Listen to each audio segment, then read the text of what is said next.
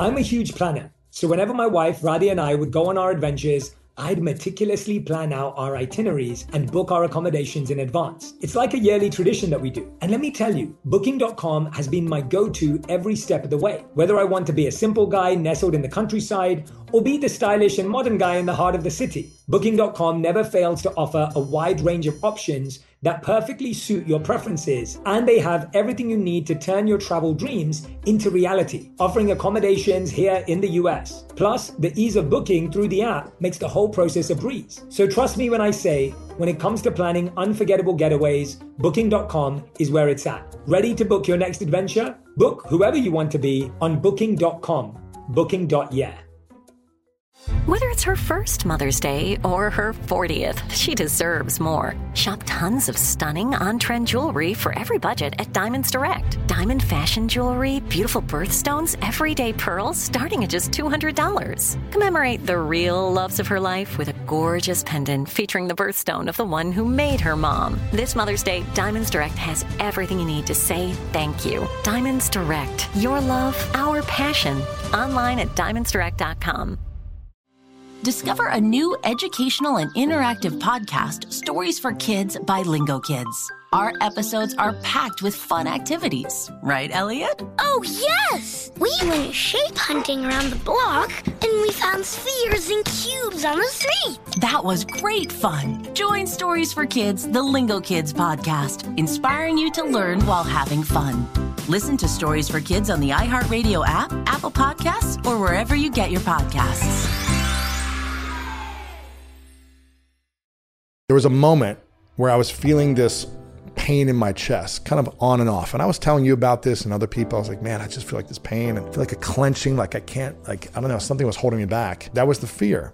And I think when we can fully embrace it and say, this might happen, and I may not like it, but by stepping into the fear, I literally felt a ball of pain in my chest unlock and like disintegrate throughout my whole body.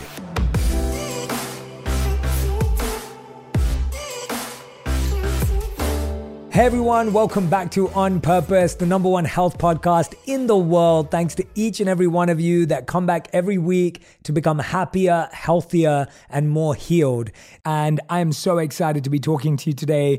I can't believe it. My new book, 8 Rules of Love, is out and I cannot wait to share it with you. I am so excited for you to read this book, for you to listen to this book. I read the audiobook. If you haven't got it already, make sure you go to 8rulesoflove.com. It's dedicated to anyone who's trying to find, keep, or let go of love. So if you've got friends that are dating, broken up, or struggling with love, make sure you grab this book. And I'd love to invite you to come and see me for my global tour, Love Rules. Go to jayshettytour.com to learn more information about tickets, VIP experiences, and more. I can't wait to see you this year. Now, today's guest is a dear friend of mine, and what I love about having him on the show is you love it. Whenever we do something together, we get incredible feedback. I get the most texts ever. I get so many DMs from all of you because you love seeing us connect. Because he's someone who's happy to be vulnerable about his own challenges and journey. He's done that plenty of times on this show. But today, he's here to talk about something that he's been really thinking about and working on for the next 5 years. So I want all of you to show your support for this incredible human, but also this amazing book that he's written. I want everyone to go and order it right now. The link is in the notes and the captions. I'm talking about my dear friend, Lewis Howes, who's a New York Times bestselling author, keynote speaker, and industry-leading show host of the School of Greatness podcast, which is one of the top podcasts in the world with over 500 million downloads. Lewis was recognized by the White House and President Obama as one of the top 100 entrepreneurs in the country under 30. And his new book is right here. It's called The Greatness Mindset. Unlock the power of your mind and live your best life today. This is the book that I want you to go and grab. Please welcome to the show my dear friend and brother, Lewis Howes. Lewis, man. Thanks, Jay. Good to see you, brother. Good to see you, brother. This is exciting, man. It's like, this is 5 years in the making. Like for you to... You've had a podcast now for nearly 10 years. I saw that announcement. In 2 weeks, it'll be my 10-year anniversary. That's insane. Congratulations. Thank you. What a history and Thank you. Legacy of service. And like, How many interviews now is that? Over almost 1,400 episodes. That's insane, right? Yeah. 1,400 episodes over 10 years. Unbelievable legacy. You wrote your first book, The School of Greatness. Your second book, Mask of Masculinity. Yep. On the release of that book was when we became friends. Yeah, the day it came out, I went on your show at NASDAQ. At NASDAQ, yeah. In New York City. I just started hearing about you maybe a few months before, and then you'd reached out, and I saw a couple of your videos, and I was like, I really like your style. And when we met, I was like, let's just hang out all day. I know. It was amazing. I didn't expect that because I was doing, so for anyone who doesn't know, I used to have a show on NASDAQ Reads, which was called Follow the Reader. And I would try and sit down with authors and talk to them. And I was thankful enough, that's where I met Ryan Holiday, and it's where I met a couple of other people in the space. And I'd reached out to you because I'd always loved your work. And usually an author would come in, you'd do the interview, you'd promote the book, and then they'd leave. And this was the day your book came out. And you were like, well, why don't we just spend the whole day together? So we're in a coffee shop together. Amazing, we're in a Barnes & Noble together. So fun. And that was the beginning of our friendship. It was amazing, man. And now we're here on another book launch day. And 5 years to write a book, like 5 years to be thinking about a book, 5 years to not, it's so easy to just put, for you, like with an amazing audience, amazing community, you could just put out a book whenever you wanted to. Right. What were you working on? What were you thinking about for 5 years? I wanted to do this after the Mask of Masculinity. And this was the thing that I was like, this is the thing that I wish I would have had when I was, 15, 21, 35, the book and the content that I wish I could have had to understand the pain that I was going through. And now having been through a lot of different healing journeys and healing a lot of different wounds that I had from my past, I finally felt like I was at a place of peace where I could create abundantly as opposed to forcing something. And when I wanted to start this 5 years ago, which I've been kind of researching and taking notes and having documents for a long time in my interviews about this, I had the content, but I didn't feel like I was at a place where I felt like I was a good coach to myself. I felt like I was still critical of a lot of things and still beating myself up emotionally and mentally. And I didn't feel like I would be authentic in putting the content out until I was healing at a level of authenticity internally. Wow. So after 2 years ago, I felt like I finally kind of had a tipping point for a portion of my life that I was struggling with my entire life. 10 years ago, I started opening up about healing sexual abuse and that type of trauma. Yeah. And that set me on a journey of healing for the next 5 years, many different things from my childhood, from parent stuff, things like that. And it allowed me to evolve as a human, be more courageous, have more authenticity, all that stuff. Be less triggered, less reactional, all that stuff. But I still kept repeating certain patterns in relationships. And you've seen me in 3 different relationships now since I've met you. Yeah. And you probably were able to witness a pattern from the previous 2. It's so hard to see the things until it gets really, really bad sometimes. When things are good and when things are not so good, it's hard to see it. It's not until things get really challenging or some big breakdown when we start to wake up. And it was the last relationship where I was like, man, I keep repeating the patterns of something based on a wound. I keep choosing, I keep staying, I keep putting myself in these challenging situations that I don't feel like I need to. But I hadn't yet unlocked what that was. Whether I was afraid to face it or just not aware of it yet, I hadn't fully embraced that healing journey. And so I started down a very intensive, coaching therapy experience where I was doing 5, 6, 7 hour weekend days on weekends every week, working with a coach to figure out what is holding me back. Why do I have this pain in my heart? Why do I feel like there's something like choking me on a consistent basis? Why do I feel like I can't catch my breath sometimes? When on the outside, I've got things going well for me. It's like I'm able to accomplish things. I can create my goals and make them happen. I'm building a business, all these things. I'm functional in a high level, but internally, I didn't have harmony. Wow. I was kind of at the stage, and we would talk about it all the time. I was like, dude, why am I struggling with this so much? Why am I going through this? And I was kind of at a stage where I was just like, I've got to figure out this part of my life in intimate relationships because energetically, it's holding me back from friendships, family, creating my work, my mission, my health. It's draining, it's pulling from me. And that's why I always loved being single, because when I was single, I felt free. But when I was in intimacy, I felt like I was trapped. So I had to go down the journey of really healing a lot of the different emotional wounds from childhood that put me in the programming of feeling trapped and feeling really like I had to abandon myself for someone to love me. And so I never truly loved my authentic self because I never felt like someone else would love me for who I truly was and truly accepted who I was. So that was just my personal journey, where other people might struggle in trying to figure out how to get clear on their purpose or their mission or how to make money or how to get in shape. That wasn't my problem. My challenge was intimacy, trusting myself, and being 100% authentic and courageous in intimacy and not changing who I was to please someone else. But the need to please others who I loved and who loved me was a big wound, and it caused a lot of pain. Yeah, it's so powerful hearing you say that, because I feel like it's not worth becoming someone you don't know to please someone you think you love. One person, yeah. Yeah, you just become someone you don't recognize. You become someone who you don't know, you don't understand, just to hope that that person will see that person. And accept you. Yeah. And it's exhausting. It's exhausting. Yeah, you're always performing, you're playing a role. You're giving in, you're abandoning yourself. Yeah. It's mentally, emotionally, physically draining. But what I love about all of that results in you being able to be creative. Like, you start removing all those blocks internally. It results in a book, and a book, as we know, is like a lifetime's worth of work put into pages to help people find their greatness in their own lives. And I wanted to start with, I definitely want to dive into certain elements of the book, because I think what you do in this book so well is you remove blocks for people. Like, I think the way you were just describing you having blocks in intimacy and relationships, I think we know this, and my community feels this, and I felt this in my life.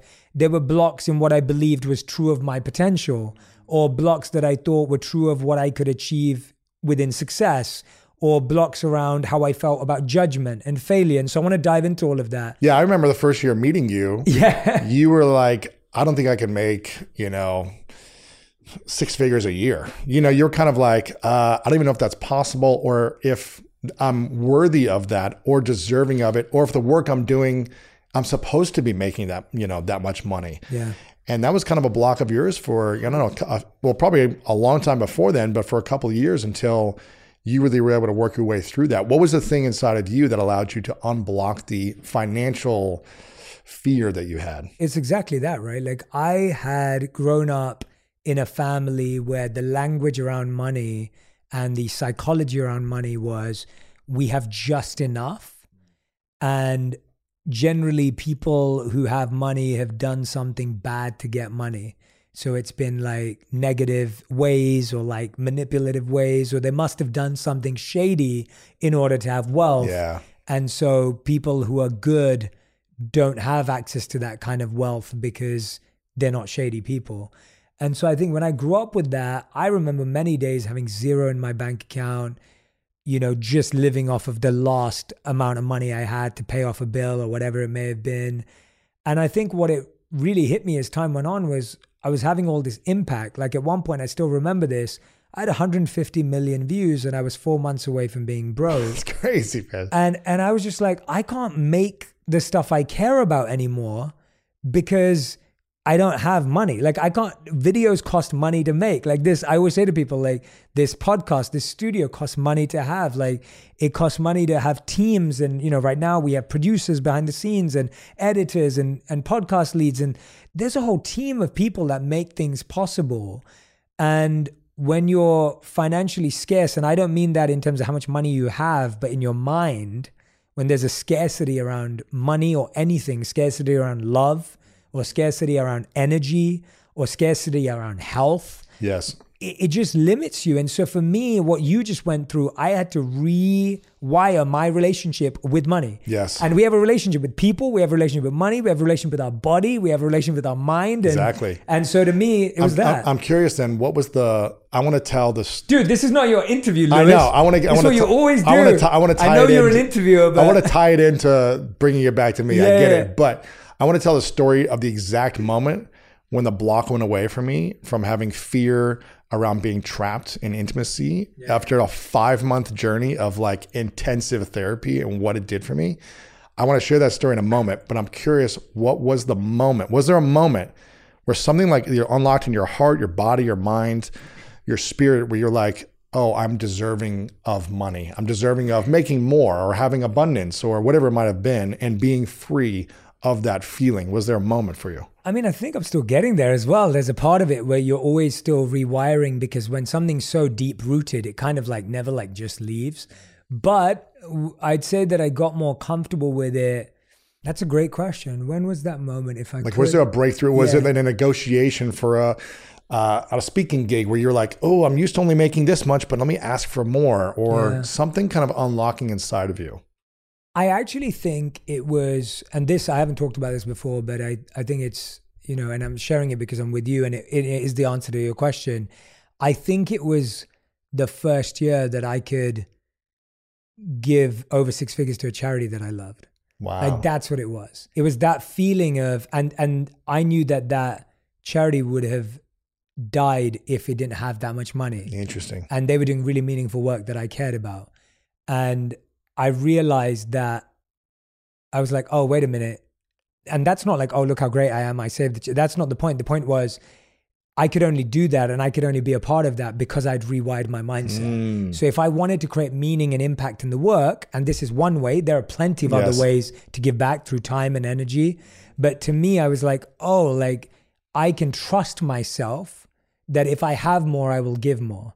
And I want to trust myself that, you know, we always hear that quote. I don't know whether it's from Grant or from Jordan Belfort, but the idea of like, money only makes you more of who you are. Yes, it exposes who you are. It exposes more of who you are.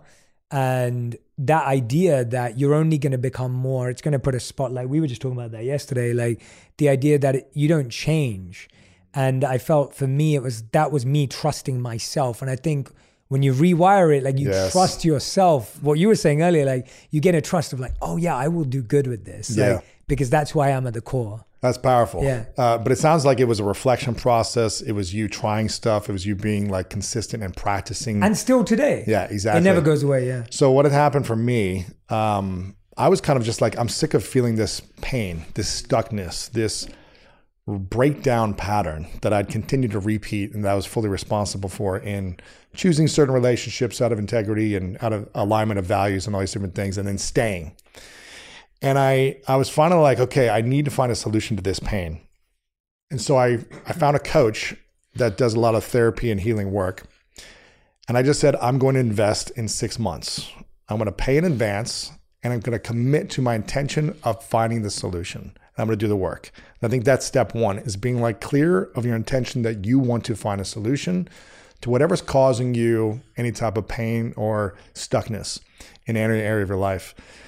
Then I went all in on just being as real and authentic and vulnerable as possible. And I remember there was a weekend after about 3.5, maybe 4 months, where I went away, and I was not with my partner at the time, but I was with a different group of friends. And I felt free in this weekend, and I felt seen and accepted for who I was. I felt celebrated for who I was. And I wasn't really feeling that in the relationship. And I remember being like, man, this is the type of life I want to experience consistently, where I can be myself authentically around the people I care about, and I'm accepted. But I wasn't feeling accepted in this relationship. And it's because I was willing to abandon myself over and over to try to create peace. I was trying to buy peace. You can't buy peace. You've got to own it. You've got to become it. Wow. And my coach, after many, many months of this, in kind of unpacking a lot of different things and doing exercises with her and reflection and all these different things, there was a moment where I was feeling this pain in my chest, kind of on and off. And I was telling you about this and other people. I was like, man, I just feel like this pain, and I feel like a clenching, like I can't, like, I don't know, something was holding me back. And she'd said something that finally clicked. She was like, Lewis, you're not trapped. You're free. You can walk away at any time. You're not stuck in this relationship. Specifically now, you're not engaged, you're not married, you got no kids, but you are free. You can choose to walk away at any time. And I always was afraid of walking away because I didn't want to hurt one person. And I didn't want that one person that I cared about to not love me, to not like me, to hate me, to whatever. That was the fear. And I think when we can fully embrace it and say, this might happen, and I may not like it, but if that's the price I need to pay to create peace in my life, by stepping into the fear, by owning the fear, by accepting that it will happen, potentially. Something happened in that moment. I can't remember if I told you the story, but it was like I literally felt the ball of pain in my chest kind of unlock and like disintegrate throughout my whole body. I've never felt this sensation before. And from that moment on, I was really kind of like weirded out when I was talking to the therapist. I was like, something just happened. I was like, something just happened. It was kind of like months of practice, months of reflection, months of these exercises and working with this coaching, taking action and trying to integrate the lessons. And then finally, like unlocked in a moment. It was a lifetime of practice, but a moment that unlocked. And I haven't felt that pain or fear of being trapped or being stuck or being not enough or needing to abandon myself to please anyone else since then. It doesn't mean I haven't had some challenges or stressful moments, but I haven't had that. And I'm so aware of it because I keep practicing and integrating the healing journey. And I think that's been the key for me, is the ongoing integration of healing so that I can keep expanding, feeling happier, healthier, and healed, like you talk about for this show. And I think that's what everyone wants, to feel happier, to feel healthier, and feel like they're on the healing journey. Mm-hmm. Yeah, I mean, hearing you say that, as your friend, I know how much time and energy you put into working on yourself. Man. I know that any conversation we have turns into a Q&A with both of us going back and forth. Right. I know any conversation we have, you'll be talking about what work you're doing and who you're working with and who's in our teams to help us do that work. I'm talking about personal life. What is the difference then? Because I want to get into the greatness mindset, because you are teaching people how to unlock the power of their mind and live their best life today, which is what you've been doing professionally and now personally over the last few years. What is the difference between motivation and discipline? Because I find that a lot of the time people think like, oh, I'm so motivated by that, or I'm so inspired by that. But what you just explained is far more of a dedicated discipline to the self-work, the inner work. Talk to me about the difference between those two, and where do we find them? Mm-hmm. I think motivation is for people that don't have a meaningful mission.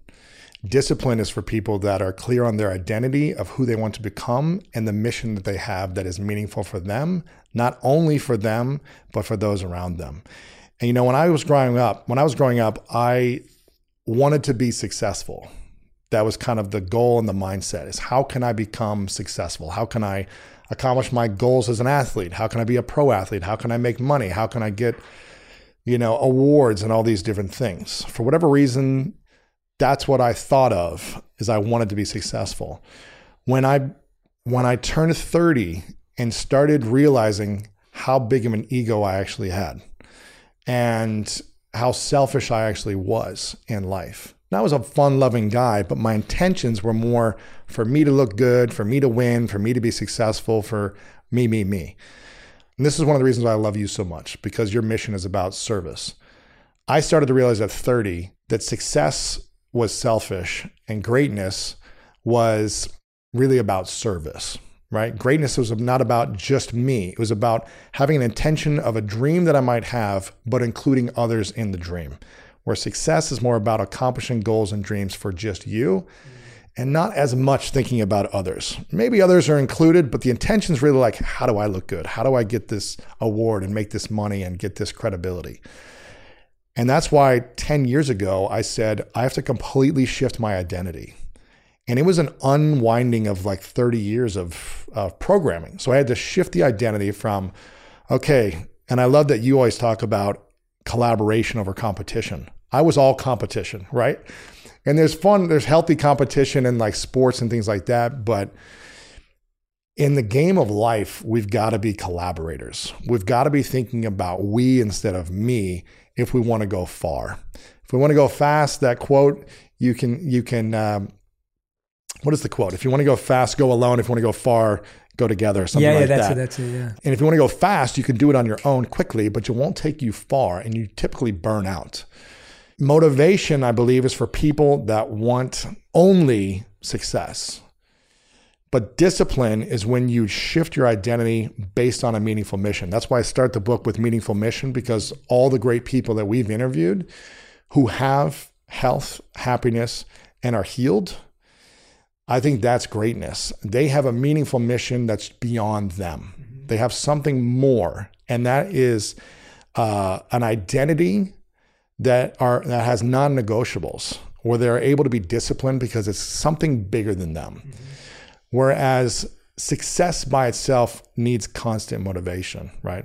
I love that you just shifted that desire of like selfish goals or like self-based goals to service, because that for me was the thing that switched when I met the monk, right? So I heard that at 18, and that was just, to my 18-year-old mind, I was like, what? Like, wow, like no one's ever said that to me before, and I would never have learned it if it wasn't for meeting the monk. And you're saying you learned it at 30, or that's when you realized that after being successful to some degree that you'd achieved then. Externally successful, internally suffering. Yeah, wow. And no one wants to suffer. No one. Yeah. It's interesting. I was just interviewing a guy before this today, and I said on a scale of 1 to 10 of your inner peace and self-love scale, 10 being you love yourself, you have a lot of inner peace, 1 being you hate yourself, no love. Where are you? He said, I'm a 5. Wow. And I said, and this is a guy with a massive company, extremely fit, shredded, like people around him, but internally a 5. And it goes back to what you talked about. I love the intro, which is happy, healthy, and healed. Yeah. Healing, which is, I said, why do you think you're a 5?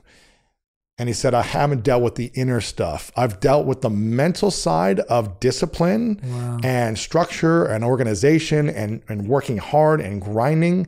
But the emotional side of healing your heart, I believe, is the game. Yeah. It doesn't matter how shredded you are, how wealthy you are, how successful you are, how many cars you have. If your inner emotional state is suffering, you are losing. And when your inner emotional state is at peace and focused on service, it doesn't have to be changing the world, but service to the people in your life, that's when you are successful. A lot of people though will say, well, Lewis, I don't have anything to serve with, so shouldn't I want success first and then I'll find service, because I don't have my meaningful mission, I don't have any money, I don't have access, I don't have a platform. Shouldn't I aim to get a platform first and then serve through it? How do you think about that? And I mean, you served for many years before you got your platform, you know, and then you built your platform after really kind of figuring out who you were, your identity after leaving the monkhood, right? You started to figure out what did you want. And I think there's a period of time, a season of life where we have to try a lot of different things and figure out, what do we really love? What are our passions? Where our talents lie in with our power, and then what is the problem we're looking to solve? So it's the 3 Ps.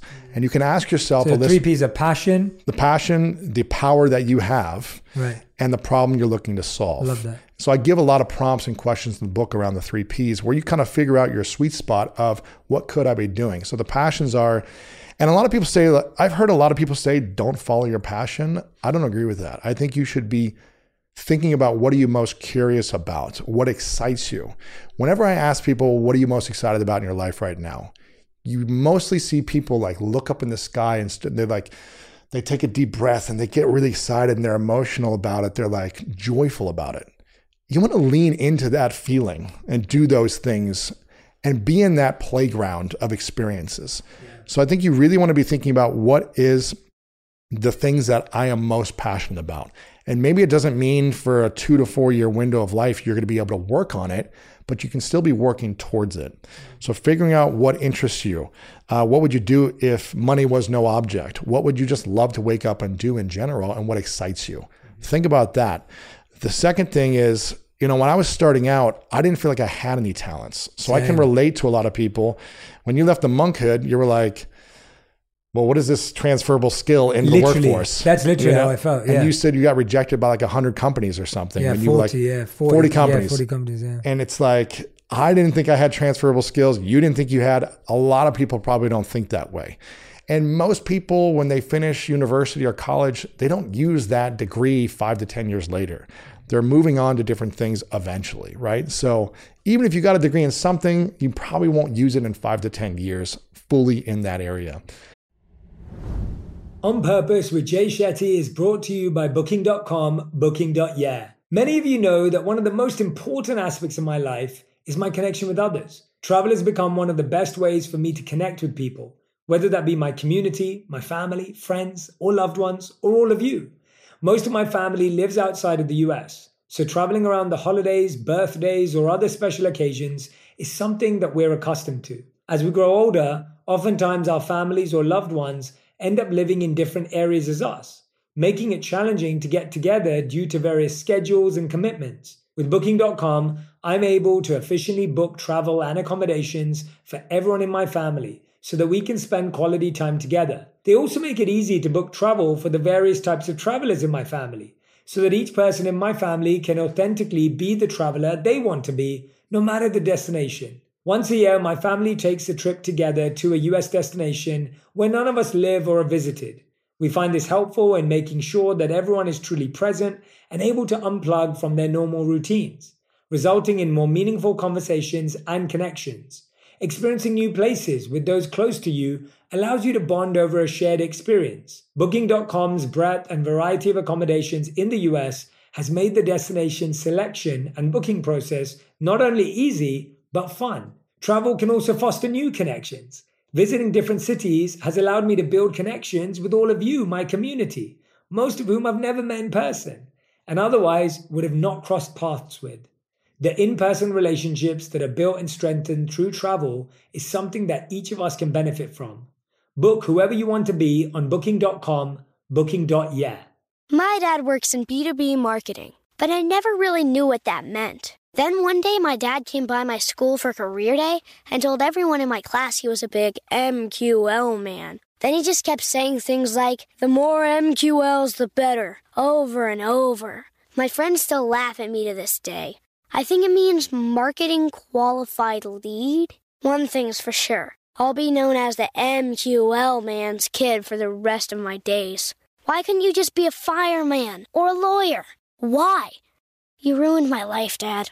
Not everyone gets B2B, but LinkedIn has the people who do. And with ads on LinkedIn, you'll be able to reach people based on job title, industry, likelihood to buy, and more. Start converting your B2B audience into high-quality leads today. We'll even give you a $100 credit on your next ad campaign. Go to linkedin.com/onpurpose to claim your credit. That's linkedin.com/onpurpose. Terms and conditions apply. LinkedIn, the place to be, to be.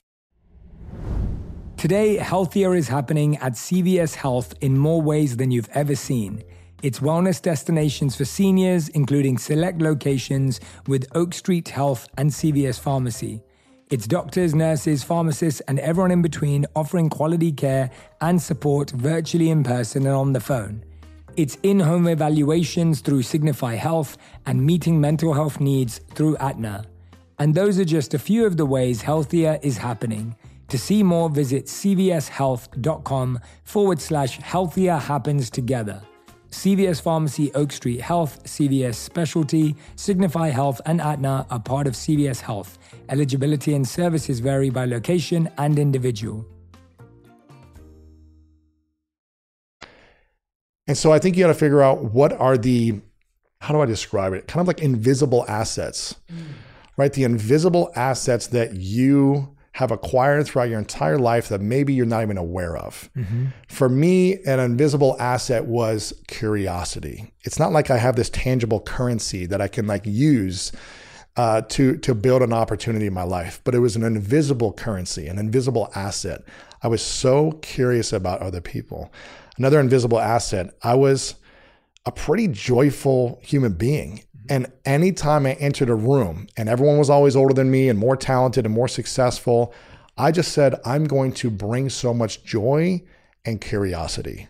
That doesn't seem like a transferable skill. Yeah. People would be like, they just wanted to help me.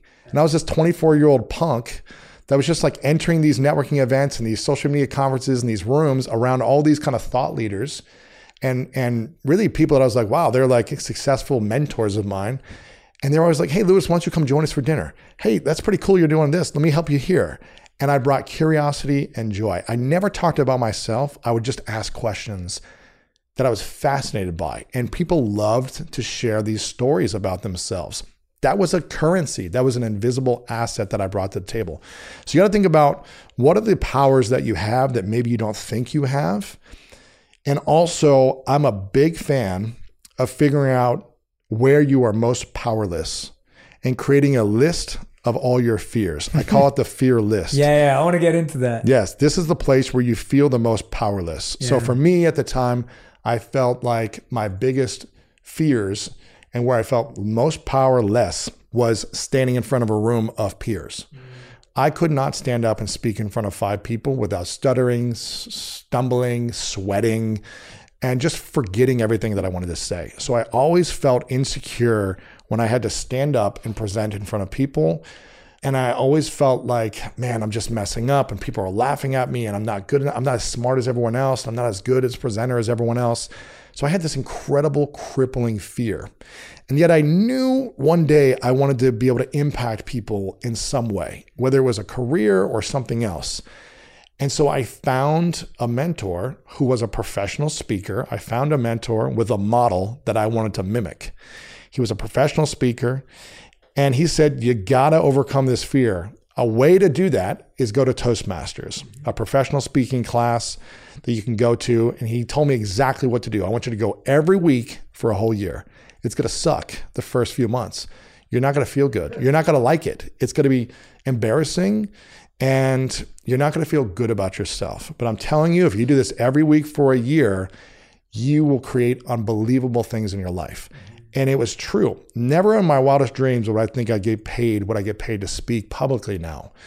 So what was once something that made me feel so powerless, I made it a superpower. But the only way I could do that was finding someone or some model or mentor to give me some guidance or that I could mimic, and then taking action on the fear over and over again until I embraced it and became the Batman of public speaking. You know what I mean? It's like you've got to, whatever the fear is for you've got to become Batman in that experience. Yeah. You've got to live in the dark. You've got to wear a bat suit and embrace that fear 100% until you can sit there peacefully, for me, on a stage in front of an audience. Yeah. And that took years. Yes, yeah. You want to develop more superpowers in your tool belt. You want to lean into that. And I had a ton of fears and a lot of insecurities. So it took me many years to start practicing on this and overcoming it. And I still get to step in more of them. The work never ends. Yeah. So that's the second thing. You figure out what you're interested in, your passions, your powers, and overcoming your fears to make them superpowers. And the third one is figuring out what problem do you want to solve. This is something you talk about so much. And one of the reasons why I love your work, Jay, is because you're always asking people to think differently. You don't have to be the one who's the entrepreneur or creating the thing. There are so many great causes, teams, businesses, and companies that have missions that you can be a great team player and use your passion and your power to support that problem. And I think that's what you got to be looking for. And it may not always come to you, in your 20s, early 30s. It may evolve. There are different seasons of life that you can use these passions and powers to solve problems. So you don't have to have it all figured out at 25 or 31, just like give yourself a break and keep enjoying life along the way. Yeah, I love the 3 Ps. And I hope that everyone, when you get the book, I want you to spend a really big chunk of time figuring out those 3 Ps. Yeah. And I think what you said is true. I've heard that rhetoric too of don't follow your passion. It's a waste of time. It's bad advice. And I think what people get confused is your passion with doing what you like all the time, every day.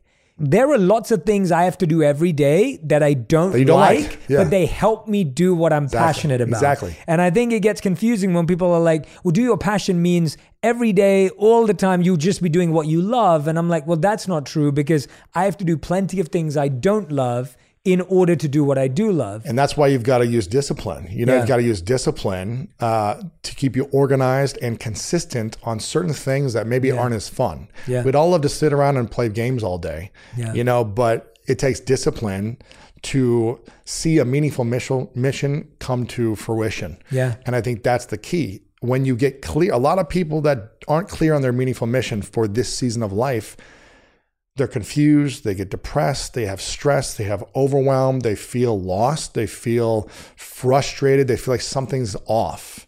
And it's because you're not clear on the meaningful mission for this season of life. And so that's why it's just so important to get clear on what you want and how you want to include others in this season. Yeah, and I love how you keep saying season of life, because it's not like you've got to find your meaningful mission for the rest of your entire life. No, and I think that is too much pressure for How people. long is a season? Like how long? How much time do you think people should there's think different about types of seasons, and I look at it as sports. Yeah. In sports, in a year, You're an athlete. In so, a year, there's 4 seasons in the year of fall, summer, spring, winter.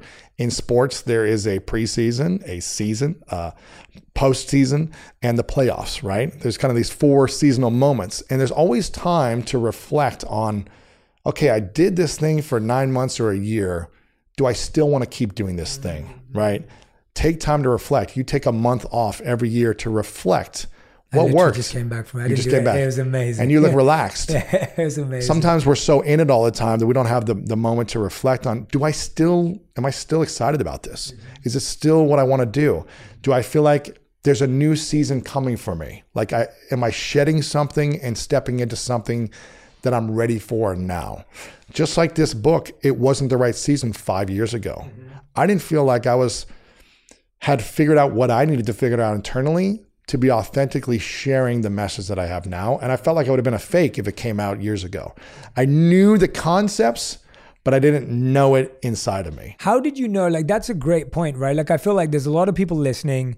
They want to launch a podcast. They want to write a book.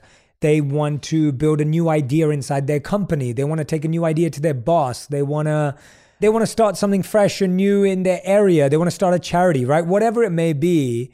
And I think there's always that period of not feeling ready and then doing it. And I feel like that's the part where most people are stuck. Where like in their head, if you talk to them, and I'll talk to lots of people, they kind of know what the logo looks like and they're kind of thinking about the website, or they kind of put a bit of the presentation for their boss together and they're thinking about it. But what's the difference, or what is the right way to go about feeling ready or getting ready even when you don't feel it, right? Like, because you didn't want to wait 10 years, exactly, but you didn't want to wait 5 days, right? Like, how did you, And obviously this is a book, so it's a bigger thing. It takes more time. I think there's this concept that we've all heard that is like, face it until you, what is it? No, fake it till you make it, right? That's the concept. Fake it till you make it is what a lot of people hear. And I really started to think about, I don't really like that. Yeah, neither do I. And I think it should be face it until you embrace it, right? Or face it until you embody it. Mm. And so when we take the concept in the greatness mindset of, okay, writing down a list of your fears, your fear list, then you face the fear until you embody and overcome that fear, until you embrace it, you embody it, and it doesn't have power over you anymore. And really, for me, it's about having the perception of like, it just kind of depends what you value in life. So many times for me, I think about how much I could die at any moment. You know, I think that my life could be over at any moment. Will I be proud of who I am if I didn't launch this thing that's been inside of me for a while? I knew on this, I didn't have the fear of writing a book, right? That wasn't a fear of mine, where a lot of people, they have a book idea for 10 or 20 years and they just never launched the thing. Yeah.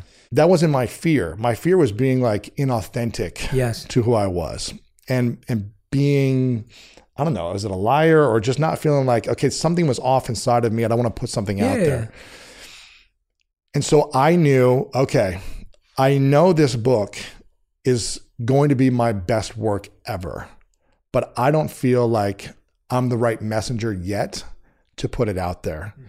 So what do I need to face until I can embrace the person I want to be able to put this out there? Got it. And that to me was after 2.5 years of researching this book and taking tons of notes and interviewing experts, and me checking in with me at the end of every year, being like, why am I still talking about wanting to write this book, but not having the courage?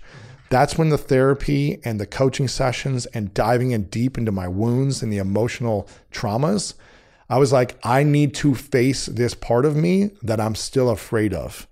That was the thing on my fear list that I had resisted for decades. And when I faced it, and felt like, wow, I'm actually able to feel healing. I'm actually able to feel calm around this situation in my life. In other areas, I felt calm, but not this situation. I'm actually been facing it consistently every week and doing the work emotionally, revealing myself and exercising and coaching and getting feedback and all that stuff. Then when I felt freedom internally, that's when I was able to create and launch. Yeah, that's a great insight. I think a lot of us are hoping that our fear will just go away, or like you said, we just try and fake it and then it doesn't feel right or it doesn't align with us. And really what you're saying is you have to face the fear. There's no other way. There's not like a different route, or there's not a different pathway. And you can't out analyze the fear. Yes. You know right. what I mean? You can't just figure out. I understand the concept. You've got to experience it. Yeah, and internally. That's scary. Horrifying. Yeah, it's horrifying. Yeah, it's something that held me back for decades, and it's what causes us as human beings to repeat the same patterns of familiarity. Yeah, we get stuck in patterns that are familiar, even when we know it's not right. Yeah, this is why you hear so many people, specifically women, who say, "On my wedding day, I knew it wasn't right. Like I knew something was off." When like 3, 4, 5 years later, they got divorced, and you ask them, did you ever think something was off? They were like, "On my wedding day, I had a feeling, but I was afraid. I was afraid to let people down. Everyone was already there. The invitations were sent. We had already put the deposit down. I didn't want to ruffle feathers, and I thought maybe we'd just try to make it work." A lot of us have that fear of letting others down. And that's the thing that holds a lot of people back. Yeah. And I love it in the book because you break down the 4 fears that we all experience. So I want to just give people a three main fears. Yes. Failure, success, judgment. Three main fears. I want to just touch on them because I think that these top 3 fears are really well articulated, and I've experienced all of them. So I want to reflect on them myself too. So I remember when I was thinking about, like you said, so I'd been doing what I do today. I've been doing it now for 17 years, 7 years online, 10 years offline.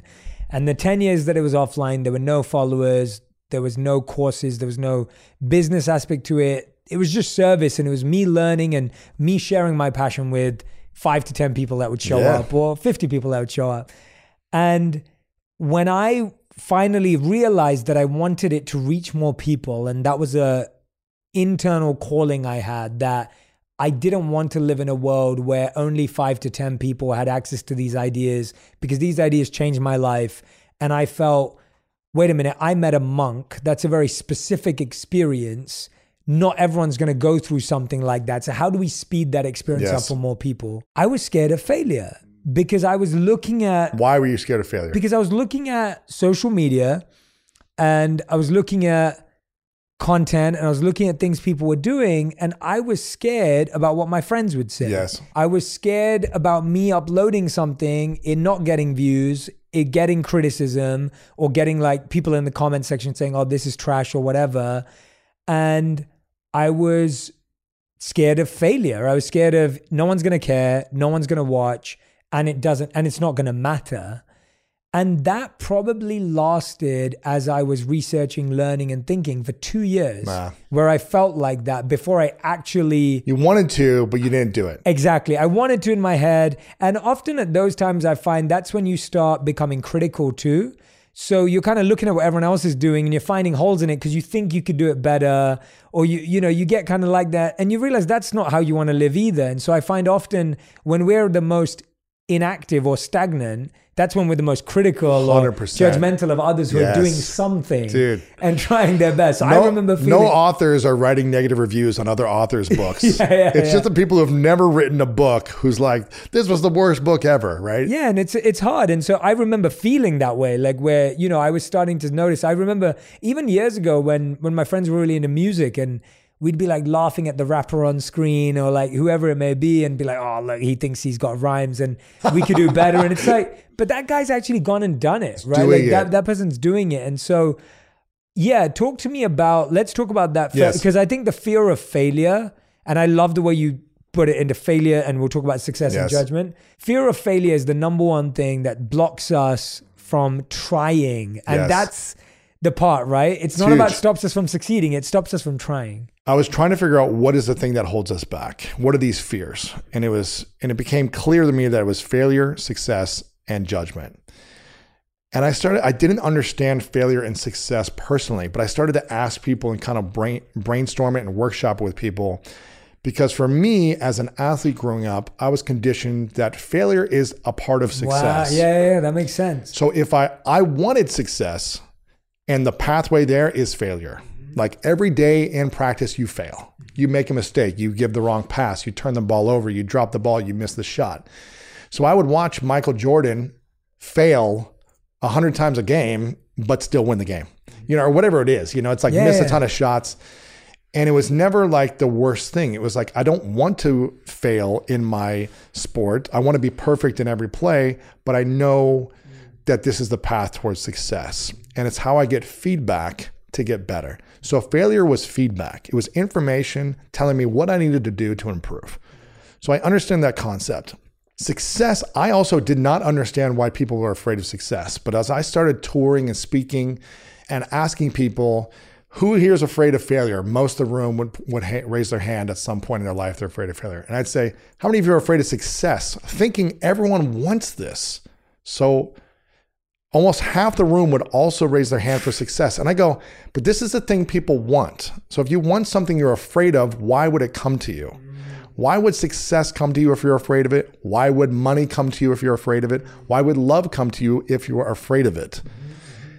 So I never understood that concept. But as I started to talk to people and realize, oh, actually, I get it. Because the weight of gold can be so heavy for so many people. There's actually a documentary called Weight of Gold that is about Olympic gold medalists who go on to commit suicide afterwards, who go on to have extreme depression, mental health challenges, lose friendships, go bankrupt, all this stuff. Because the pressure, once you succeed, to stay there, everyone expecting you to be a certain way, everyone expecting you to be perfect all the time, the perfect role model, everyone expecting you now to have money to just give to your friends and family, and not knowing who really cares about you for you versus your success. So, and also, it's just a weight that takes a lot of courage to be able to lean into and manage. And I think it's a skill set to understand and manage success. But that's something I always wanted. So I was like, bring it on, I'll take it. The fear for me that has been my kryptonite over the years was judgment and the need for other people to like me, and specifically to matters of the heart and intimacy. And that's why I kept repeating the pattern, because I wasn't afraid to enter a relationship. I wasn't afraid of that. I wasn't afraid of it doing well. I wanted it to do well, but I kept abandoning myself to try to please one person to accept and love me. I was terrified of the judgment. And that crippled me. It was a big, kryptonite in my entire existence until a couple of years ago. And that's the thing. We've got to identify which one of these fears holds us back the most. And again, in the book, I talk about kind of the process of uncovering and unpacking that so that you can have clarity and awareness. You talk about awareness as the key. Once you are aware and clear, then you can create a game plan on how to embrace it, overcome it, and make that fear and insecurity a superpower. Yeah. And I truly think we're just going to have something off inside of us. We're going to be unfulfilled. We're going to be frustrated, disconnected until we figure out what the fear is for us and figuring out how to fully accept ourselves. At the center of all three of these fears is I'm not enough. I am not lovable enough. I'm not smart enough. I'm not good enough. I'm not talented enough. I'm not enough. And when we can finally get to a place where I say, I am enough, I can go back to all the different periods of my life that I'm not proud of, that I'm ashamed of, that I'm insecure about, that I hurt people, that other people hurt me, that I haven't forgiven. If I can go back and reconnect with those broken elements of my mindset from the past and create healing and wholeness, then I can accept and love myself today for where I'm at. And that's when everything changes. Yeah, and I can so relate to all of those as you're talking about them. Like, I remember after I had my first viral video, I didn't want to make any videos. Really? Why? Because you're scared of success. Like, you're scared of... But weren't you excited? You're like, 50 million views, like all these people. You get... Well, that's the point, right? Like, at one point, it has to become about more than the success or failure. And that's where the meaningful mission, it comes back to that, right? Yeah. It always comes back to that. And I was talking about this with our friend, and we talked about you too. It's so funny. I was talking to Stephen Bartlett recently because I was in London, and we talked about you too because we were talking about relationships. And he was saying what he'd learned from you and the conversations you guys have had. And now I'm talking about him to you. But I was talking to him about the idea of just like getting comfortable with the idea that at one point we all have to embrace insignificance and irrelevance in a public sense, but that in an internal sense, the meaningful mission was what was carrying you. Yes. So if you stop because people stop following, or if you start only when people are following, then there isn't a meaningful mission. Because the meaningful mission is what you were doing, whether people were following or not, because it's what you wanted to do and who you wanted to be. And so I think it comes back to that if you only play when you're winning and you stop when you're losing, or you don't pivot and learn a new way to serve, then there isn't a meaningful mission at the bedrock of it. And so I love that the meaningful mission is at the heart of everything, because there will always be changes. Like the platforms will change, the algorithms will change. People will come and go. People will come and go. And you see the people that have lasted the test of time, it's usually people who have a meaningful mission, as you were saying, who want to keep serving, keep giving. They feel they're... On Purpose with Jay Shetty is brought to you by Booking.com, Booking.yeah. Many of you know that one of the most important aspects of my life is my connection with others. Travel has become one of the best ways for me to connect with people, whether that be my community, my family, friends, or loved ones, or all of you. Most of my family lives outside of the US, so traveling around the holidays, birthdays, or other special occasions is something that we're accustomed to. As we grow older, oftentimes our families or loved ones end up living in different areas as us, making it challenging to get together due to various schedules and commitments. With Booking.com, I'm able to efficiently book travel and accommodations for everyone in my family so that we can spend quality time together. They also make it easy to book travel for the various types of travelers in my family so that each person in my family can authentically be the traveler they want to be, no matter the destination. Once a year, my family takes a trip together to a US destination where none of us live or are visited. We find this helpful in making sure that everyone is truly present and able to unplug from their normal routines, resulting in more meaningful conversations and connections. Experiencing new places with those close to you allows you to bond over a shared experience. Booking.com's breadth and variety of accommodations in the US has made the destination selection and booking process not only easy, but fun. Travel can also foster new connections. Visiting different cities has allowed me to build connections with all of you, my community, most of whom I've never met in person, and otherwise would have not crossed paths with. The in-person relationships that are built and strengthened through travel is something that each of us can benefit from. Book whoever you want to be on Booking.com, Booking.yeah. Today, healthier is happening at CVS Health in more ways than you've ever seen. It's wellness destinations for seniors, including select locations with Oak Street Health and CVS Pharmacy. It's doctors, nurses, pharmacists, and everyone in between offering quality care and support virtually, in person, and on the phone.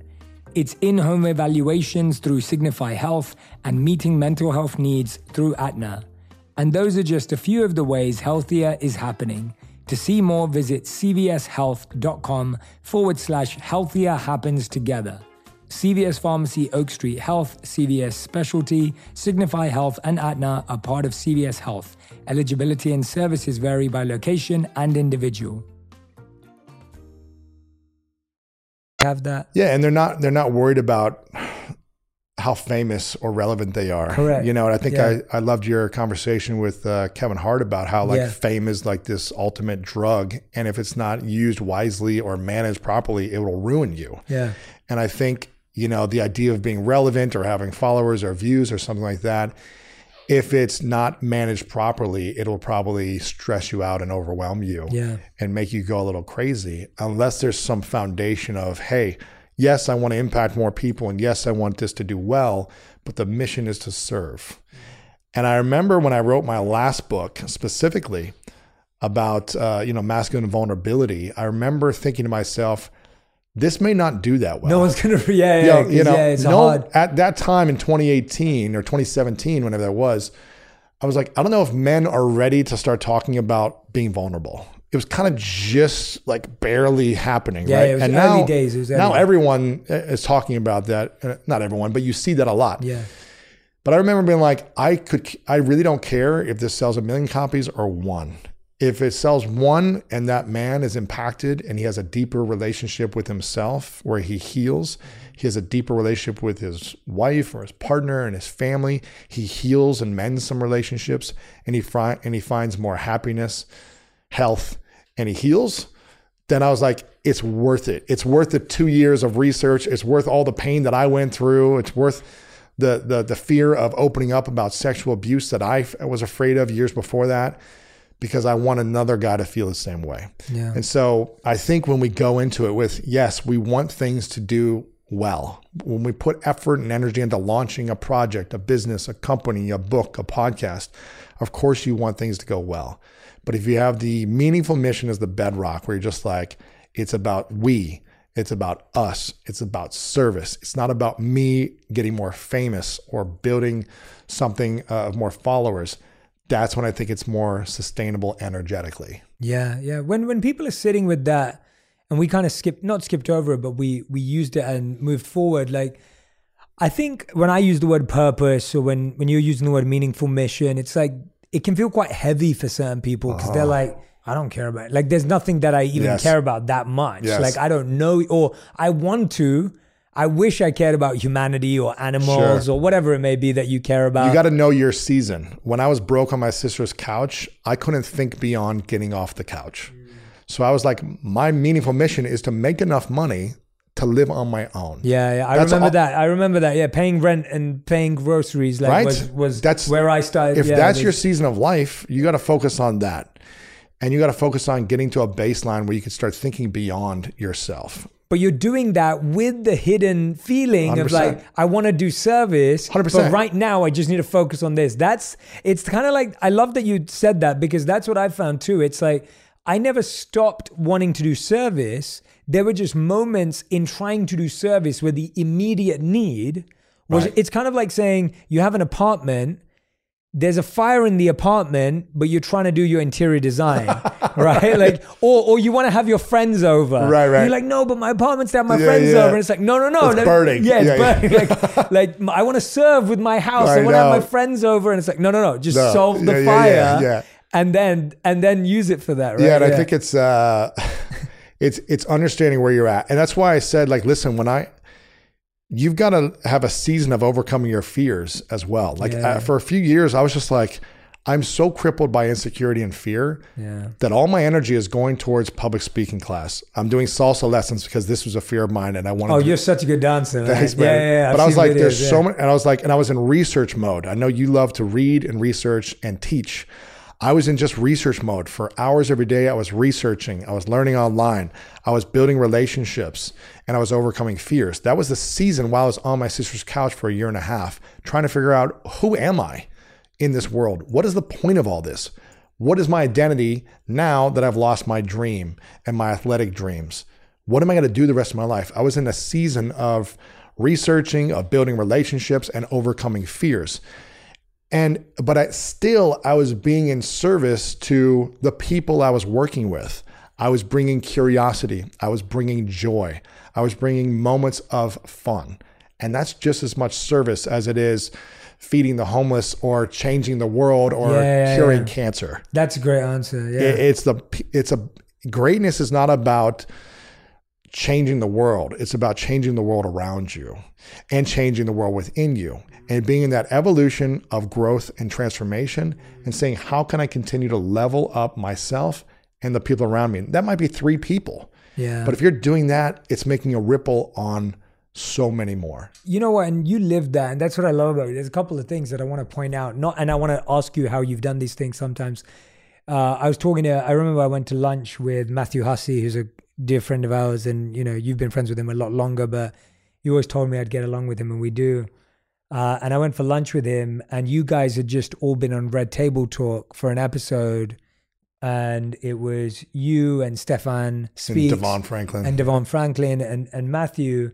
And Matthew was saying that the whole time, because there were so many of you.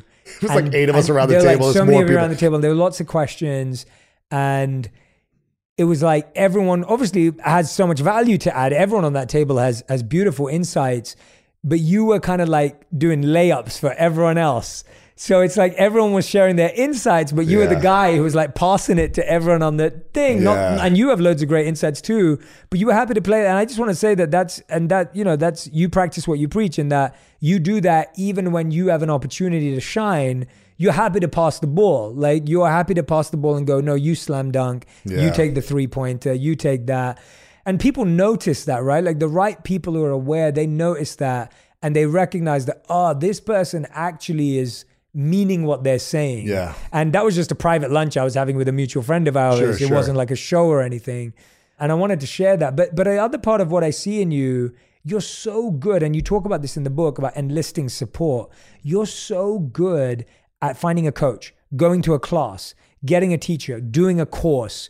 I give that advice all the time. And I think we give that advice all the time. We're like, just start doing a course. Like do this, do that. Like, right.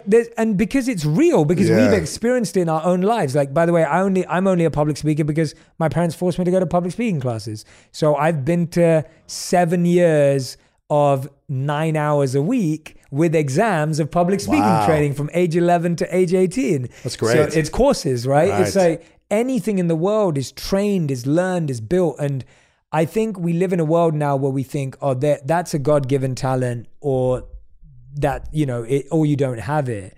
When you actually start to realize that, the person you think that can dance, they might have had some cool skills. I could not dance. You could not dance at all. But now, like when I see you, when I've seen video and stuff, I'm like, you're a great dancer, right? And I think people could say the same for speaking, business. You've talked about dyslexia. Everything. Like so many things. So let's talk a bit about that, because I do think that education and training are the pathway to transformation and growth. Reading a book is that crossing the line. Like I was saying to someone yesterday that I have this habit where I look at what my block is every season almost, using your language, and I will go and find books, interviews, and podcasts on that problem. Yes. And so I was in so many bookstores over Christmas because I love bookshops. Me too. And I was just walking around, and I would walk around just as, like, I was given this example yesterday. I was like, if you're out of milk at home, you go to buy milk. Right. You don't just go, I'll just use washing up liquid instead, right? But if you're out of discipline, what we do is we go, go buy some discipline. Like we do is we go, I'll just watch Netflix then, right? And it doesn't solve the gap. Like if you're out of cereal at home, you don't just go, I'll just eat like chips for breakfast. You go and buy cereal. And so I look at my life in that way, like a grocery store, and I go, what is it that I need in my life? Okay, maybe right now I need to become a better leader. Okay, maybe right now I need to become a better husband. Right now I need to become a better interviewer, whatever it may be. And then I'll go and look for that. And it sounds like you do the same. How have you found the ability to, a couple of things. The first thing is find good classes and coaches and mentors, because I think a lot of people struggle with knowing, like, do I trust this? Do I not? Good question for people to ask. And second part is, how do you commit and stay on top of it when naturally, like, it's easier to just sit at home and watch TV? Two things. Yeah. How do I commit and stay on top of it? I pay in advance. Right. That's a great one. I pay in advance. I pay my nutrition and fitness coach in advance. I pay my therapist and emotional coach a year in advance. And we schedule it every 2 weeks for the year. Yeah. So I've got money invested. I've got time and calendar organized. Committed. Yeah, so it's not like, I'll pay you every week when I come. We'll see when the meeting gets set up. It's not one class at a time. It's a block of time in advance. It takes time to learn. Forced discipline, Forced discipline. And when you're invested in it, you pay more attention to it. As our friend Dean Graziosi says, he says, you pay attention to what you pay for, right? And you'll pay more attention when you pay more money, typically. I'm not saying you need to spend tons of money. A lot of things that I've gotten from free mentorship, whether it be people just giving me time, me learning from podcasts, books, videos, courses, things like that, that were free and available online. but I've always seen accelerated results when I invest in something. Yep. When I invest in something, and I know I've got to do a period of time to complete it. That's number one. Number two, and how do I find them? How do you know who to trust, and how do you find them? How do I know to trust? I typically ask people that I respect. So I'll ask you, hey, do you know someone who could help me on this? So I trust and respect you. If you have a referral, then I'll probably trust that person, or at least I'll jump on a call. But otherwise, it's, you can find a lot of people online and see what they're creating, how their energy is, their vibe, and things like that. You can consume some of their information. You can see testimonials. You can check in with those testimonials or referrals. So I just kind of follow that process. And I'll always do like an intro session with someone if it's like coaching to see like, do we really connect before I commit a year in advance or 3 months in advance. So it's making sure that they've got results that I respect, and they've worked with people and helped them overcome challenges that I respect as well. Then it becomes more of a thing that I trust diving into. And to go back to what you were saying just before that about kind of giving people layups and stuff. Yeah. I wasn't like that until 10 years ago. I mean, in some ways I was, but it wasn't until 10 years ago when I had this kind of initial transformation of letting go of big parts of my ego, where I said that I have to be extreme in a sense the other way, because I was so competitive. I wanted to be right. I wanted to win. I wanted to be number one at everything. I can't imagine you like that. I can imagine, like, I know you're competitive in sport, and obviously, but like as an energy, I didn't know you then. Maybe people didn't feel it, but internally that was driving me, right? In a lot of ways. And it was all based on a wound that I hadn't healed yet. Once I started to heal, I was like, oh, wow, I've had this all wrong. Everything was win-lose to me as opposed to win-win. So 10 years ago, I actually learned the concept of win-win for the first time, or at least I understood it for the first time. Maybe I'd heard it as a kid, but I didn't embody it until I was able to face that and wake up to it. And that's why I was like, okay, I'm going to start this show. It's not going to be about me. It's going to shine the light on everyone else. I want to practice this. I want to overcome this consistently. And I was really inspired by Oprah, where she just always shined the light on others, right? For 20 something years. And she's talked about it before. It's like when you shine the light, there's always a reflection of light back on you. And the more you do that for more people over time, you become brighter in return. And it's not the goal to become brighter necessarily for selfish reasons, but it naturally happens. You're reflected the light back on you. And I think that's a beautiful thing. It's something that you do so well by lifting others up. It's something that I try to do really well by lifting my friends up, like we did on Red Table Talk.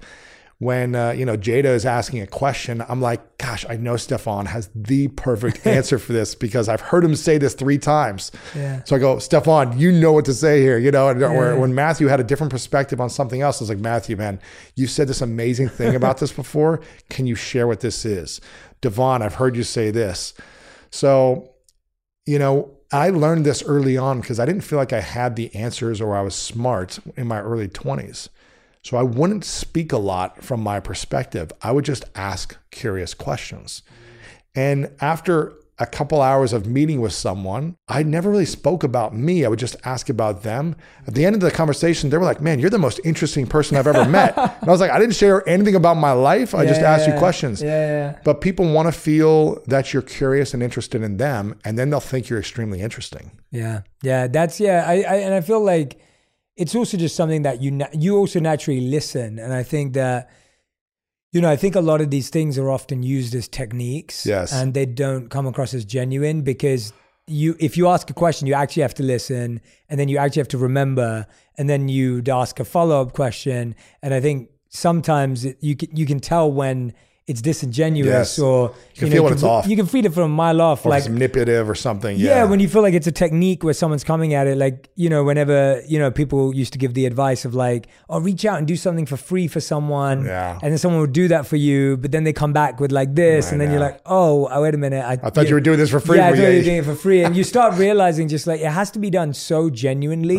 and people will respond to that. I had a rule that, and I still have it too. Like, I never took pictures with celebrities, unless they were on the show or in a meaningful connection, it was never a clout grab. Like, it wasn't like, oh, I'm in this place, I've seen this person, let's get a picture just to like show off who you're hanging around with. Like, it was like, no, if I have a relationship with that person, or they're on a podcast and there's a meaningful interaction, or we're doing something together, because it's just like, when people feel used and you're using people in that way and there's no genuineness, it kind of just like, it feels really cheap, and it comes across that way too. And it actually blocks you having a real relationship. Right. And so when you're asking interesting questions, and I know you do that all the time, but I also know you're listening, because then we'll bring it up again in another conversation. Right. And so I think there's a real truth to that. I also, in my own personal coaching practice, I set a new rule, and this was something that took me a while to understand, but it really helped me. So anyone that I privately coach, we have a fee of my time, but the entire fee goes to charity of their choice. That's cool. So I have a fee. We count up the hours like I would in any coaching practice, but the amount goes to a charity of their choice. That's cool. And it became a way of that I could feel I was serving and I could give myself. And I wanted the person to also feel like they were getting the feeling of giving back rather than always paying for stuff. That's cool. Because I found that a lot of people always felt that they could pay for anything and they could buy anything. And I wanted them to feel the opposite. Yeah, that's cool. Where it's like they weren't buying anything, they were getting to give away. That's amazing. And yeah, so I've never talked about it before, but I wanted to share it with you because it was just something that I was thinking about. Like, I wanted to find a method where I could give my heart to someone and they could give their heart to me. And I found sometimes that money got in the way of the heart. Interesting. And so like in friendship, there's no money exchange, hence there's a heart space. And so in coaching, I had to find a way. Cool. Yeah, and that was my way. And it's like been a beautiful commitment. And it's great unless it gets like overwhelming with coaching clients and you have no time. Yeah, of course. And I don't, right? Like I have like 6-7 people that I work with. So it's not something that I'm looking to grow in a business sense. Where are you looking to grow in your life right now? After a month of reflection of this end of year season of last year, of being honestly your biggest year ever in so many ways, from the business to success to speaking to the podcast growth to YouTube to video, celebrity clients, all the talk shows you've been on, all these things that have happened.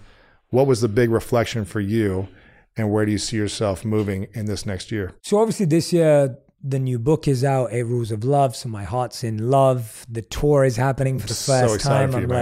I'm really excited to like hug people and hold their hands and look into their eyes. I think I've always been a hugger. We just hugged for like. And by the way, everyone watching right now or listening, when you hug Jay in person, just whisper in his ear and hug him long and say, "This was from Lewis." Because that's what I do with Jay. I hold him so long and I whisper in his ear, I'm like, "I love you." But there's a joy in that. Like, I love physical connection. I love the idea that I'm actually going to, I feel so grateful that for 6-7 years I've been doing this. I haven't met 99% of people. You probably feel the same way.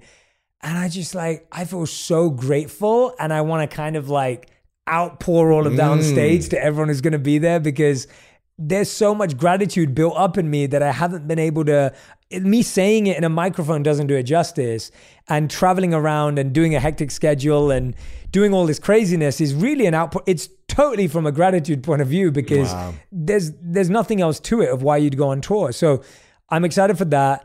And then, if I'm completely honest, I'm excited for rest, study, and creativity. I'm really looking forward into the next half of the year, where my plan is to go more internal and learn and study again and research and read more. I do that all the time, but I mean do it even in a more obsessive, constructive way, and spend more time just being creative and being present, because I feel like I've been really going all out for like the last 6-7 years now. And it's been so meaningful and powerful and beautiful. But at the same time, I'm conscious that to have the next 7 years be even better than it's been, it's going to require this pit stop. And my monk teacher would always say, if you want to go 3 steps forward, you have to go 3 steps deep. And so this is the time to go 3 steps deep in order to go 3 steps forward again. And so I feel after going all this forward that I've done, it's time to go deep again. And I feel that internally it's calling me. So, well, you're about to spend the next, 3 to 6 months going hard and forward. And that's great. And I'm ready for that. Yeah. And I'm ready for that after this month off. But after that, I'm already planning I'm curious. I know this interview is about me, but, Yeah, it is about you. but I can never not ask you questions no matter when we're doing this stuff. I'm curious if you could fast forward in your heart and your mind 1 year and just imagine everything that has happened. You're pouring your energy into everyone, the gratitude you're going to give to all this community, you know, tens of thousands of people that are going to be in person over the next few months, supporting you, seeing you. And make sure you guys, if you haven't bought the book, get his book right now as well. What do you think is going to be the lesson you're going to learn at the end of this year? If you could be in the future, what do you think your soul is going to tell you that is going to be the lesson and the thing for you to step into or let go of into the next year? I think the lesson will be to, and everyone needs to do this, and it comes back to your point of season, is to live in the season that you have reached. And what I mean by that is that there was a different energy that it took to get here, and it will be a different energy to move forward. And I think it's really interesting because I think we often stay in the same energy state multiple years of our life because we got used to it or we got familiar with it. And then years go by before you realize you needed an energy shift. And I think when you see people who are burnt out, lost, or confused, or feel like they wasted time, it's because they never realized that they stayed in the same energy state that they were in when they started. And you have to accept that time has changed and life has moved on and you've learned new things and you've gained new clarity. And so I think that will be the lesson. And letting go, I think, will be, I feel like to get to this point, I had to do a lot of what I didn't love. And I think that should always get less and less and less. So I think a healthy life isn't one where you only do what you love, but it's a life where you do less and less of what you don't love.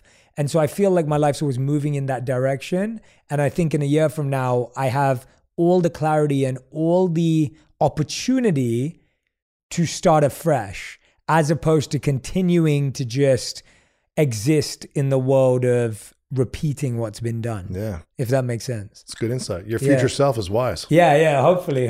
And now I've got to live up to it. No, it's good. Well, this is a beautiful question. It's good you make me vocalize, and I hope everyone's getting to see how good Lewis is at what he does and what he does for himself too. No, the question like that's great because it gives me something to live up to that I aspire for, right? And it reminds me of that Matthew McConaughey speech. Yeah, 10 years out. I love Chasing that My speech. Hero 10 years away. Yeah. And it's just like, it's the Oscar speech. If anyone doesn't know, Dallas Buyers Club, he won the Oscar for Best Actor, and he gives one of the best speeches of all time, in my opinion. And yeah, it's that idea of just, it gives you something to chase, which is yours. It's you. It's not chasing and I love that, right? And I think the question you just asked is the question you're asking yourself, which is why your life is going in the right direction. Because the question isn't, where do you want to be in a year? What do you want to achieve? Because that starts to set, there's usefulness in that. I'm not saying it's not useful, but the internal question is far more gratifying. So you've given me something to chase and pursue. It's awesome to have goals and dreams. But I think what's more important is focusing on the person you become on a consistent basis to create those dreams. And also being so proud and at peace of who you've become, even if the dreams don't come true. And there's been a lot of things that I've chased after where the dreams didn't come true. Yeah. But the life was a dream come true. Who I got to meet, what I got to experience, what I overcame, the lessons I learned, the memories I created. Certain dreams didn't come true, but it was a dream come true. Totally. And I love that. I love that so much. That's such a powerful statement. And it's so true. I have so many projects that haven't worked out. It didn't work out. So many pitches. Even we went to some pitches together that you'd set up for me that didn't work out. But the network I built through that relationship building, the connections who I became, the skills I had to learn. There's so many, there was a lot of things. I'll give an example. There was a lot of goals that I accomplished as an athlete that I was extremely proud of. And I was like, man, I set an intention for this goal 10 years prior and I made it happen. But there were certain goals, I wanted to be an Olympic athlete, right? And for 8.5 years, I played with the USA national team. and I never made the Olympics, right? And I haven't played with the team for about 3 years, since right before the pandemic. And I could look back and say, I spent 8.5 years of my life sacrificing, committing, dedicated, disciplined, traveling the world, spending time, money and energy, playing a game to represent the USA, to try to make the Olympics. And I failed it and I fell short. Or I can look at it as, man, what a life journey and experience I got to have for 8.5 years. I have so many great friends, memories. I traveled the world wearing USA across my chest, getting to play against Olympians as a 35, 6, 7-year-old. I was like, I didn't accomplish the dream, but it was still a dream come true. And I think when we look back on things that didn't work out, but find the meaning and the memory and the magic in those experiences, it's still an incredibly beautiful life. The meaning, the memory, and the magic. I love that. I love that, because often we look for meaning, but you're so right, the memory and the magic. Lewis, how's everyone? Lewis, that was special, man. That was Thanks, really beautiful. I want everyone who's listening and watching right now to go and grab a copy of this book, The Greatness Mindset. Unlock the power of your mind and live your best life today. It's available right now. If you're listening to this episode, make sure you go grab it. Where would you like them to get it from, apart from obviously Barnes & Noble, Amazon? Anywhere, yeah. Amazon, Barnes & Noble, wherever. Yeah. Perfect. Yeah. Make sure you go grab a copy. The audiobook as well is in Lewis's voice. Yes. Lewis reads the audio. Yes. So make sure you go and grab the audio if you like listening to books as well, because I know so many of you are audio listeners. And follow Lewis on YouTube, subscribe to his podcast, The School of Greatness, and follow him on Instagram, on TikTok, on Twitter, on every single social media platform that you use. As you saw today, Lewis practices what he preaches, and also what he shares is highly life-changing. So make sure you go and grab it. I appreciate it, man. And real quick, before you finish it, I appreciate you talking about the book. And I want to give a call to action to people. Yeah, please. If you're going to buy my book, which I'm deeply grateful for, I want to see, if you haven't bought Jay's book yet, make sure to buy both of us at the same time. Take a screenshot. I love that. And tag both of us on Instagram, letting us know that you got both books at the same time. That'd be so cool. That'll be awesome. I love that. And I'm sure we'll reshare some of those on Instagram. Yeah, I'd love to. Yeah. Buy it on Amazon, take a screenshot, or if you got them both in your hands, do that. Put it on Instagram for us to see, and we'll share both of those out. I love it. Lewis, thank you so much. Thanks, man. Brother. Appreciate you, man. Brother. So grateful. If you love this episode, you'll love my interview with Kobe Bryant on how to be strategic and obsessive to find your purpose. I'm a huge planner. So whenever my wife, Radhi, and I would go on our adventures, I'd meticulously plan out our itineraries and book our accommodations in advance. It's like a yearly tradition that we do. And let me tell you, Booking.com has been my go-to every step of the way. Whether I want to be a simple guy nestled in the countryside or be the stylish and modern guy in the heart of the city, Booking.com never fails to offer a wide range of options that perfectly suit your preferences, and they have everything you need to turn your travel dreams into reality, offering accommodations here in the US. Plus, the ease of booking through the app makes the whole process a breeze. So trust me when I say, when it comes to planning unforgettable getaways, Booking.com is where it's at. Ready to book your next adventure? Book whoever you want to be on Booking.com. Booking.yeah.